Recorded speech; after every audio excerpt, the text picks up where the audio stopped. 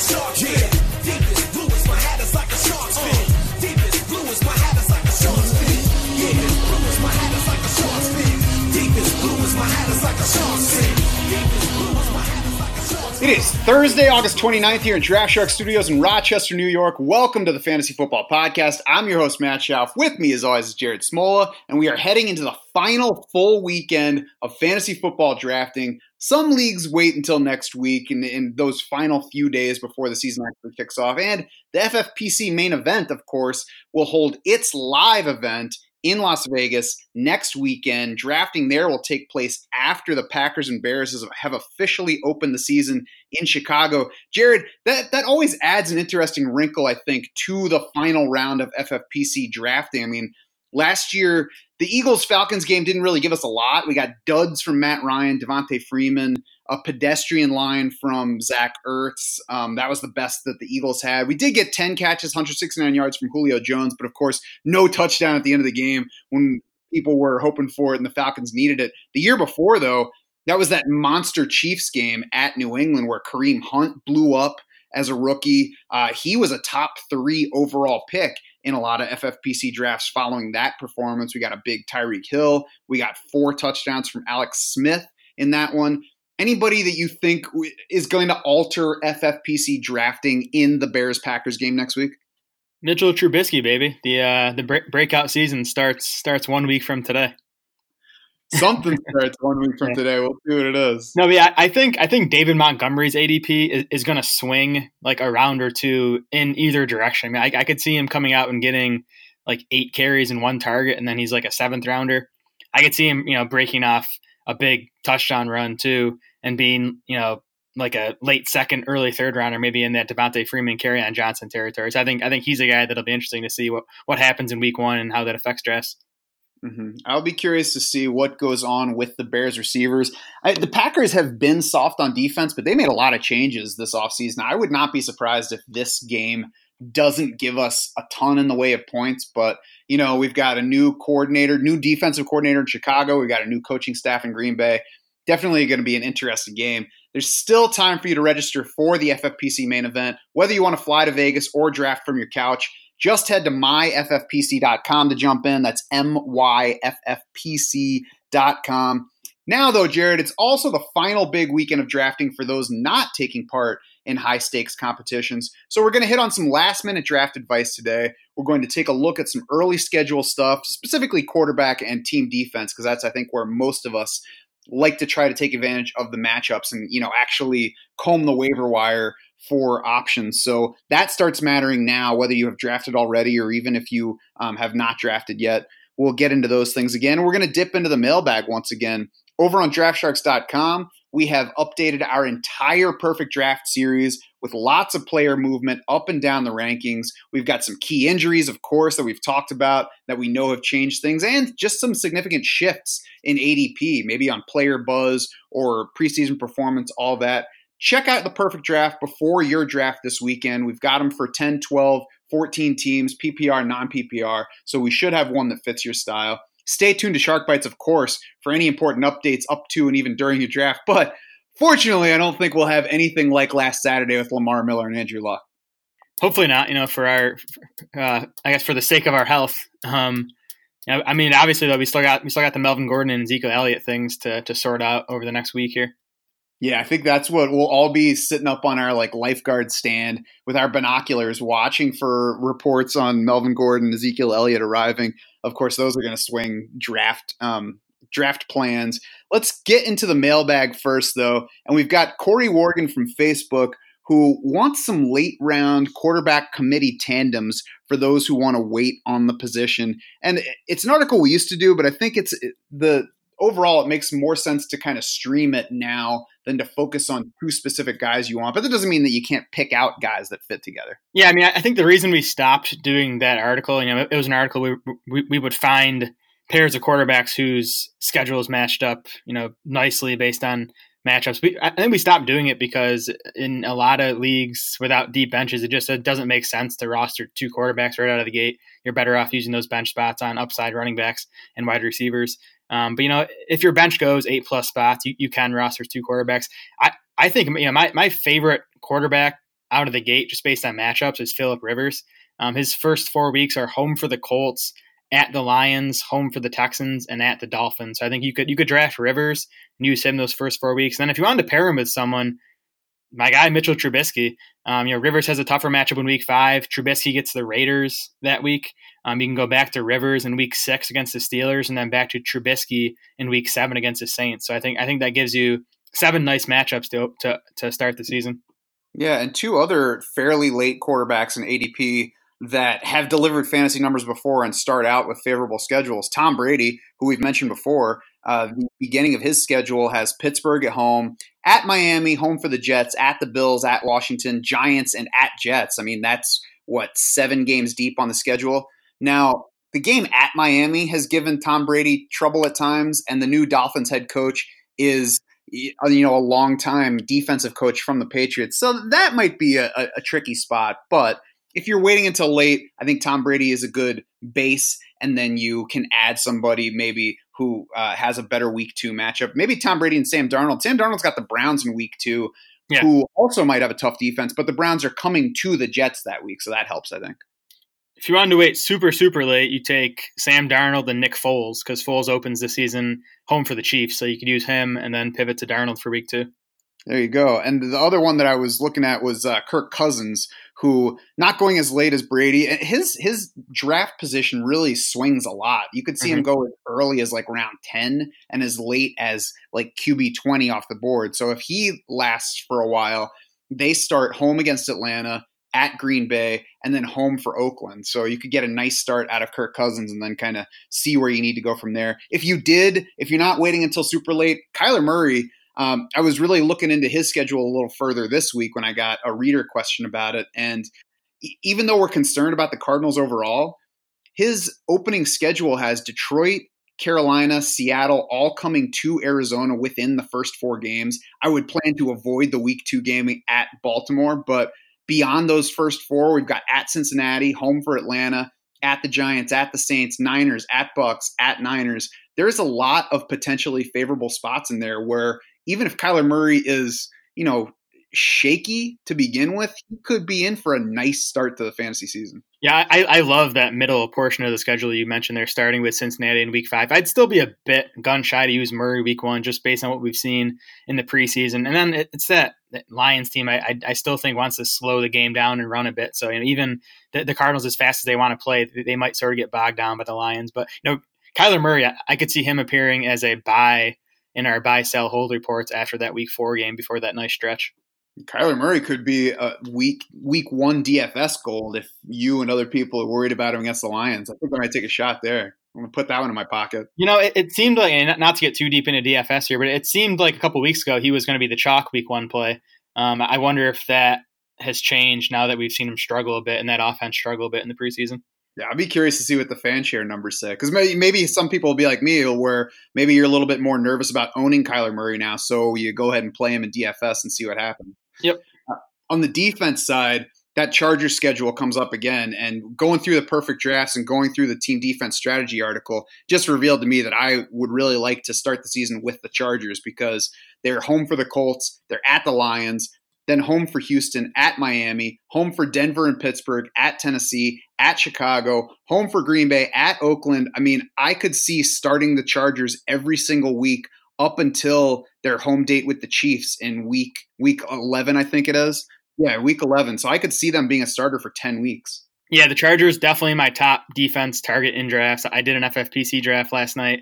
I reached, I think it was like the 16th round, which is, a little earlier than I normally go, but I took the Chargers defense in the 16th round just to make sure I got them. So they're my top target. Number 2 is the Ravens, just because they're home for the Dolphins in week 1. So I think they're an elite play there. The Cowboys, who open with a couple nice matchups, Giants, Redskins, Dolphins. So they'd be like my number 3 target. The Eagles are my 4th target. They open against the Redskins. And then if you get to round 19 or 20 or whatever, the last few rounds of your draft, you don't have a defense at it. I think the Seahawks, just for week 1, at home against the Bengals, no A.J. Green, tons of offensive line issues. I think the Seahawks, in the worst case scenario, are a fine week 1 play. Yeah, and I think that the Seahawks might pair well with the Bills if the Bills slip, because I wouldn't want to play the Bills at the Jets in week 1, but There's upside to a week 2 matchup at the Giants, and then they're home for the Bengals. Probably want to sit them against the Patriots in week 4, but then at Tennessee the week after that. So even though those are road games mixed in, I think there's upside to the Bills as an early defense too. Yeah, definitely. So we've got team defense strategy on the website. Check that out, draftsharks.com. More in the mailbag. Jeff Viviano on Facebook has an option to pick a keeper for his $200 auction draft that's coming next week. His top options are Todd Gurley at $39, George Kittle at $18, Damian Williams at $13. It sounds like he can only pick one player. Jeff says, I typically go running back heavy and think I have more options if I keep Williams, but I'm concerned about his wide range of outcomes. My other option is not keeping anyone. Go into the draft with a full budget. What do you think? What do you think, Jared? Oh, yeah, so I set up a auction MVP board, and I assumed it was 12 teams and half PPR, so this would change a bit depending on those different rules. Jeff didn't tell us his exact rules there, but so based on that, we have Todd Gurley at $45, so he's $6 more than Jeff could keep him at. George Kittle's at $34 versus the $18 Jeff can keep him at. Damian Williams is at $29. So for me, it comes down to Kittle and Williams. I think Gurley's pretty much fairly valued at his keeper price. I would lean towards Kittle. I just feel he's a safer bet to hit, and I think he gives you just as big an edge at tight end as Williams does at your running back spot, probably even a bigger edge. So keep Kittle, you're set at tight end with an elite guy there, and then you can sort of spend up at running back during the auction. Well, for me, this is easily Williams because he, I think, is going to be a $30+ guy in the auction itself. $13, we're talking about like round 7, late round 6 running back value. So you're keeping this guy, even if you don't like him at the round 3 level, at a fraction of what he would cost at the auction. And you can make him your third running back. You can easily buy 2 more running backs more expensive than that. I prefer to go cheaper at tight end. I will take somebody like Austin Hooper or maybe even Kyle Rudolph plus another, and maybe even spend less than $10 total at the position, and then have more money to play around with, like Jeff alluded to. I think keeping Williams not only keeps the upside, because I'll admit that there is upside to Williams, even though I've been mostly skeptical about him, but you get that upside without overspending for it, and it leaves you plenty of room to spend at other spots. Yeah, that's fair. Again, I would agree that Williams is probably the better pure value. And you could also spend even $9-10 on Darwin Thompson and sort of lock up the Chiefs backfield for $22-23. So that makes sense. My thing is just when I'm only getting one keeper, I sort of want to make sure that guy's a hit. And I think we'd both agree that Kittle is at least safer than Damian Williams. I'll say that Kittle's safer as a hit overall. Adam Connolly wants to know about the value of this year's rookie running backs in general. We certainly talked about a lot of these guys at various points in various ways. The thing that stands out to me right now about rookie running backs is that some of them are really climbing to the point where it's going to be dangerous to keep chasing them, I think. Miles Sanders into round 5, and I didn't even realize that until I was updating the perfect draft, but that's a little too high for me, especially when we're talking about the same range where Duke Johnson's going. And Darwin Thompson, I didn't even realize that his ADP was this high until I saw it in your notes. Yes, 712 according to our latest ADP numbers. He's probably the buzziest player in fantasy football right now. The other two, I think the big two, Josh Jacobs up to 309, David Montgomery 310. I think Jacobs is like pretty fairly priced there. I haven't drafted him much, if at all, but I don't have a big issue with him. I still think Montgomery is overvalued at 310. It's these later guys, I think, that are most interesting to me. Justice Hill in the 12th round, even Damian Harris. He was a buzzy guy early in August when we didn't know about Sonny Michel. Michel's healthy for now, but I think spending a 13th round on Damian Harris, I mean, I still think he's going to be a big factor if Michel misses time this season. So I guess it's those later double-digit round rookie running backs that I'm most interested in right now. Yeah, I mean, late Patriots running back is always something worth taking in fantasy drafts. Early Patriots running back is where you get in trouble. I look at this list of rookies, and it's really guys that I'm probably not taking at this point. I love the upside on Darwin Thompson, but in round 7, you're pretty much buying that Damian Williams goes down at some point, because I don't think it's going to be a backfield that turns both of them into starters. Maybe it does, but we haven't really seen that happen much in Kansas City. It used to happen with Andy Reid's Eagles at times, but even that was not a consistent thing. So I just think a lot of these guys are climbing past where they really make sense. You said Josh Jacobs in a fair range. I agree with that. But I tend to be taking the other guys that are also going in late round 3, whether it's Devontae Freeman or Leonard Fournette or whoever happens to make it to that point in a specific draft.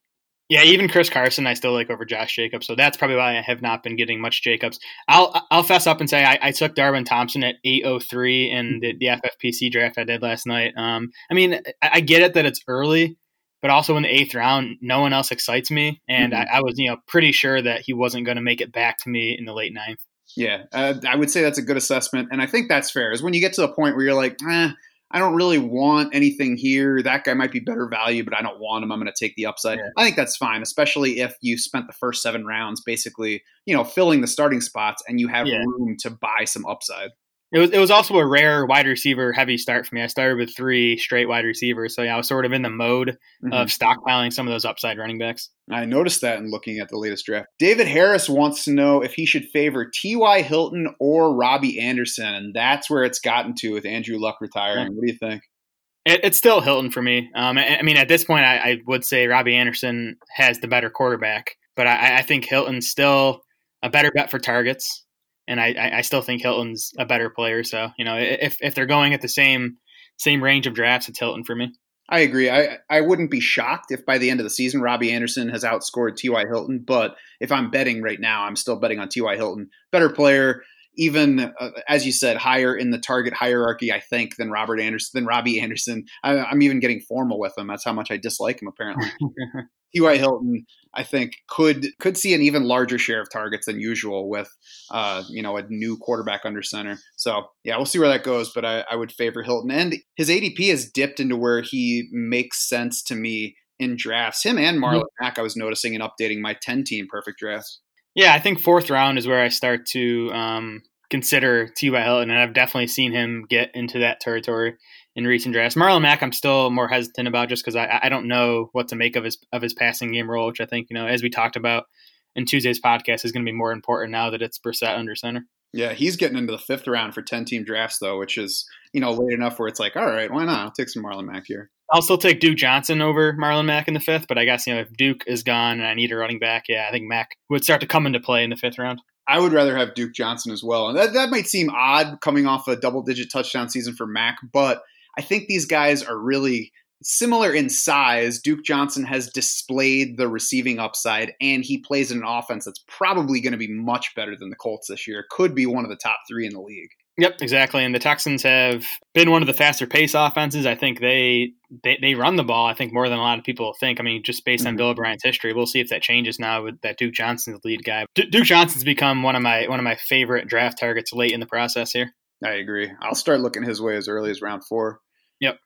AJ Burns says, do I dare get burned by Sammy Watkins again? He's going as wide receiver 42, and it just seems like on the Kansas City offense that he can be of some value there. I don't care what else is going on in Kansas City. If Sammy Watkins is at wide receiver 42, then absolutely he's a value. And I love it when people say I'm never drafting Sammy Watkins again, because he has not climbed, no matter how excited people are about the Chiefs. And Sammy Watkins is a primary target for me in leagues of all formats. Yeah, feel that Sammy Watkins burn, baby. I've been drafting him a lot too, 8th, 9th round. In his 8 healthy games last year, that's obviously the issue. We only got 8 healthy games out of Watkins, and you sort of got to bet out on missing time this year. But in his 8 healthy games last year, he was the PPR wide receiver 24. So he was basically producing as a low-end wide receiver 2, and you're drafting him as a wide receiver 4. And we've mentioned on here, he was basically getting the same target share as Tyreek Hill. Tyreek Hill was ahead of him by like 1 percentage point. And I know it's frustrating when a guy misses multiple games, multiple seasons, but Sammy Watkins is not Tyler Eifert. He hasn't played 5 games over the past 3 years. We can count on him for probably more than half of the season. So, if I get 8 games of Sammy Watkins and then I have to figure it out otherwise, I'll take that in round 7. Exactly. When you're drafting guys in that range, you're not drafting them to be every week starters for you. They're basically bench guys at that point. So, even if you can get 8 to 10 games out of Watkins, he's paying off for you. So, AJ, you should go ahead and take a shot on Sammy Watkins unless you are in a league with me or Jared. In that case, you should stay way away from him. Yes, please. Josh Lavelle on Twitter says, who would you rather have in this trade? So somebody has already drafted. It's non-PPR scoring. 6-point passing touchdowns, and the trade would be Tyreek Hill and Aaron Rodgers for Deshaun Watson and Travis Kelce. Jared, what do you think here? Yeah, it's the Watson and Kelce side for me. Just comparing Travis Kelce, Tyreek Hill, those guys are pretty even in value to me. I mean, I would lean towards Kelce if I'm choosing between the two, just because the edge he gives you at tight end. And then it's Watson over Rodgers for me. Even with the 6-point passing touchdowns, based on our projections, Deshaun Watson still comes out ahead of Aaron Rodgers. So for me, you're sort of upgrading at quarterback and getting the more valuable guy in Travis Kelce. I agree. I agree on Kelce and Hill basically being even. That's kind of reflected in where they're going in drafts. And I agree that then it comes down to Watson versus Rodgers, and I prefer Watson. The 6-point passing touchdowns balances it a bit, but I really don't think that Rodgers crushes Watson on upside even in that category. So I'm buying. I've been buying Watson all off season. I'm still buying if that's a decision. I would take the Watson Kelce side of this. Yeah, I wouldn't be surprised at all if Watson throws more touchdowns than Rodgers this season, even though, Rodgers has been one of the better touchdown bets in the past. But I'm not sure we talked about it either on the pod too much, but the Lamar Miller injury and Duke Johnson being the lead back, I think that boosts Watson's upside even further because, one, he's getting a better pass catching back, and two, I think it's likely going to push Houston a bit more towards the pass this season.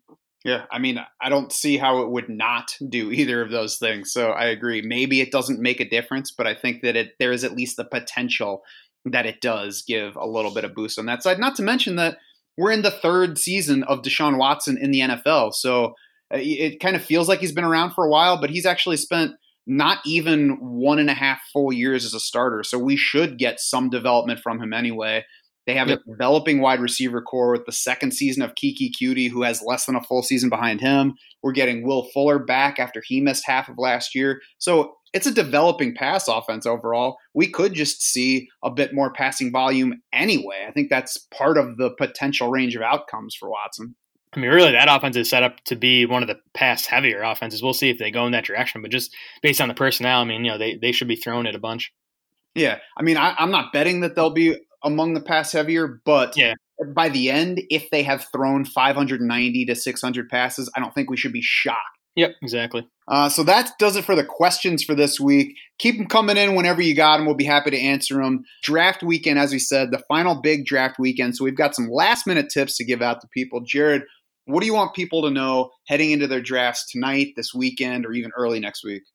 Okay, so I have 3 things that I'm sort of keeping at top of mind as I go into my final few drafts here. The first one is sort of how I'm attacking the running back position. And at this point, I want to get 2 running backs in the first 5 rounds of drafts. And that could mean going RB to start. Could be going wide receiver, and then taking a couple of running backs. For me, it's that Chris Carson, Mark Ingram, Sonny Michel, and now Duke Johnson range. And, Duke tends to make it to the 5th round. So that's why I sort of have, Duke as sort of your cutoff. You want to have your second running back by then. And then I'm going to sort of ignore the position for the next few rounds. And then, again, as we've talked about, it's that round 8 through 12 territory where there's a lot of upside guys I like to stash. So I really want to get 2 to 3 out of Latavius Murray, Darius Geis, Matt Breida, Darwin Thompson, and Justice Hill. So you sort of lay your base with those first 2 guys and then draft the upside guys in those later rounds. So that's my first thing. Second thing I'm keeping in mind that I sort of want to make sure I do, get one of the top 6 tight ends. I've just liked my teams better when I have either that stud in the tight end spot or one of these upside guys that I think could, jump into that upper tier. So for me, it's Travis Kelce anywhere in the 2nd round. I'm going to hop on him. George Kittle, I've sort of come up on him over the last few weeks here with all the Niners questions at wide receiver. So George Kittle in the 3rd round is a target. And if I don't get either of those 2, I want to really try to get either O.J. Howard, Evan Ingram, or Hunter Henry in the 5th round. And it seems like in most drafts, outside of the FFPC with the tight end premium scoring, that one of those, at least one of those 3 tight ends gets into the 5th round. And then my last note, just a more general thing. Outside the first 6 or 7 rounds, I say just go get your guys. Don't worry much about ADP and target guys who have difference-making potential. Guys who could turn into every week starters for you and really, put your team over the top. So for me, those guys, again, we talked about the running backs, Matt Breida, Darwin Thompson are my 2 targets in like the 8th through 10th round range. At wide receiver, Josh Gordon, I think you can still get him in the 7th, 8th round.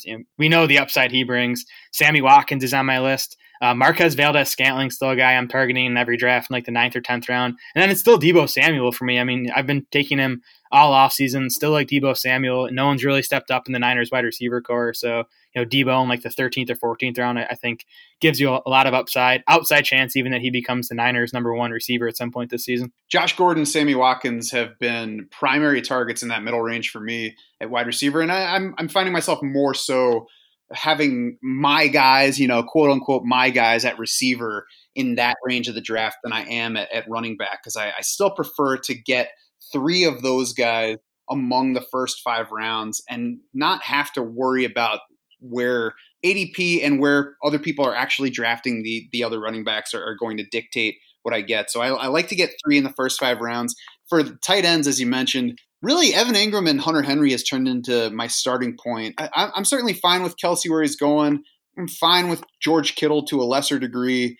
But I'm really starting to look when it's Evan Engram, Hunter Henry time. And then if I don't get one of those guys, I'm still fine with Austin Hooper being my top one. I might look to get him around ahead of ADP if I don't get either Evan Engram or Hunter Henry earlier than that. But I haven't been on the first 3 tight ends to this point. And I'm not even really all that worried if I don't get Evan Engram at this point. My biggest tip through the early rounds, though, is always my biggest focal point is to be flexible. We get, we focus in on exactly what we want to try to do from certain spots in the draft. And that's what the perfect draft does. And that's what we talk about here. Most of the questions that come in from people are like, I'm picking 9th. Who should I take here? I don't go in with one player I want. I'll have, a couple or some favorites, but I think that if you go in saying I need to start running back, or I need to get one of each, or I need to start 2 receivers, that's where you end up hurting yourself. And not only that, if the draft goes differently than how you planned when you get into it, you kind of get flustered and then you start getting off your overall plan and maybe not drafting the way that you would like to if you plan it out ahead of time. So have a plan, but be flexible. Know that there are different guys in every range that you can pivot to. And as we get this close, check the team defense schedules. Make a short list of team defenses that you want to target if you are drafting a team defense in your draft. You could still wait and not take one at all and then pick one up if you have a waiver run before week 1. But at this point, ignore the team defense rankings. You can look at them to see like who's good overall. But as we mentioned, the Chargers are probably the best target overall because when you take in draft price, they're going to go significantly later than the Bears, and they have even a better opening schedule than Chicago does. So target the Chargers first, and then mark down a few other options who have good starts to their schedule, and know that you're probably not going to have the same team defense on your roster all season. Yeah, we always say wait till your second to last pick to take your defense. I think with the Chargers at this point, I would go with your 4th or even 5th to last pick just to make sure you lock them up. Because again, like you said, I do think they're one of the 5 best defenses in the NFL, and they have just such a great schedule. You can hold on to them for so long and not have to worry about streaming and playing matchups and maybe using your waiver wire dollars on defenses. So I would be aggressive in targeting the Chargers in drafts. Yeah, I agree. If you get to round 12, round 13, then a defense that you can start for at least the first month and a half of the season is going to be more valuable for you than a 5th or 6th receiver or a 5th running back, most likely. Yep. That'll do it for this mailbag edition of the podcast. Head over to DraftSharks.com to make sure you have all the answers before you head into your draft. There are the constantly updated rankings that feed your customized MVP board. We have updated perfect draft articles. We have draft tiers for every position that were posted just this week. We have strategy articles for every position. We have full backfield breakdowns, sleepers. You can always email us directly with any questions that you just can't figure out the answer to. That is true now. That is true throughout the regular season. You can also find us on Twitter. We are at DraftSharks. Jared is at SmolaDS. I am at SchaufDS. That's SCHAUF. For Jared Smola and the rest of the DraftSharks crew, I'm Matt Schauf saying thanks so much for swimming with us.